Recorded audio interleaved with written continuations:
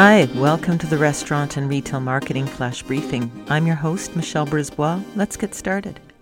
And we're at day 7 for the PESTLE analysis, PESTLE, environmental scan in preparation for a fall season that we do believe will start a little early this year.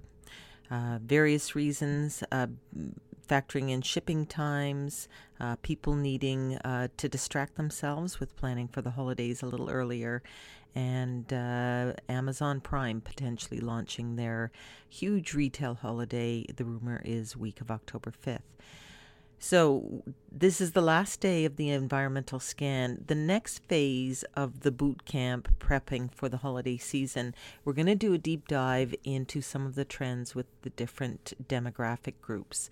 So when we look at the different cohorts, we're talking about baby boomers, Gen Y, Gen Z, Gen X, so we've actually got 4 or 5 groups that we're going to be looking at in terms of where their heads are at and in purchasing and planning for the holidays. But today we're at the last letter in the PESTLE analysis, which is the second of our E's, environmental factors. As you look into the fall, you're going to be thinking of things like the weather. If it's a warm fall and you run a restaurant, you can get more mileage out of your patio. I think that's really saving the restaurant industry right now, is the ability to dine outside. We can't control that, but maybe we can keep an eye on how it develops or have a plan B for dealing with the weather when it starts to get colder.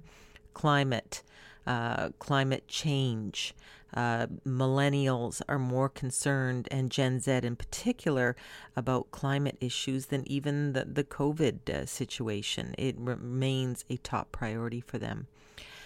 Pressures from non-government organizations, natural disasters, air and water pollution, recycling standards and policies, attitudes towards green products. Envirotourism is huge right now. It's a big trend we see people pinning those things on Pinterest. Recyclable bamboo, cutlery, those kinds of things, and support for renewable energy.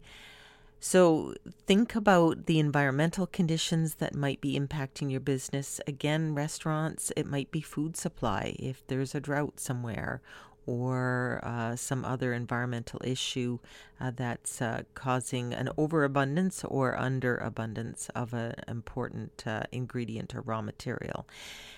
Take a look at all the things we've discussed. You've now completed your environmental scan, and at least you've flushed out some of the issues and opportunities that you can factor into your plan for the fall. Tomorrow, we will dive into the first of our demographic cohorts, and we'll talk to you then. So come on, let's get out.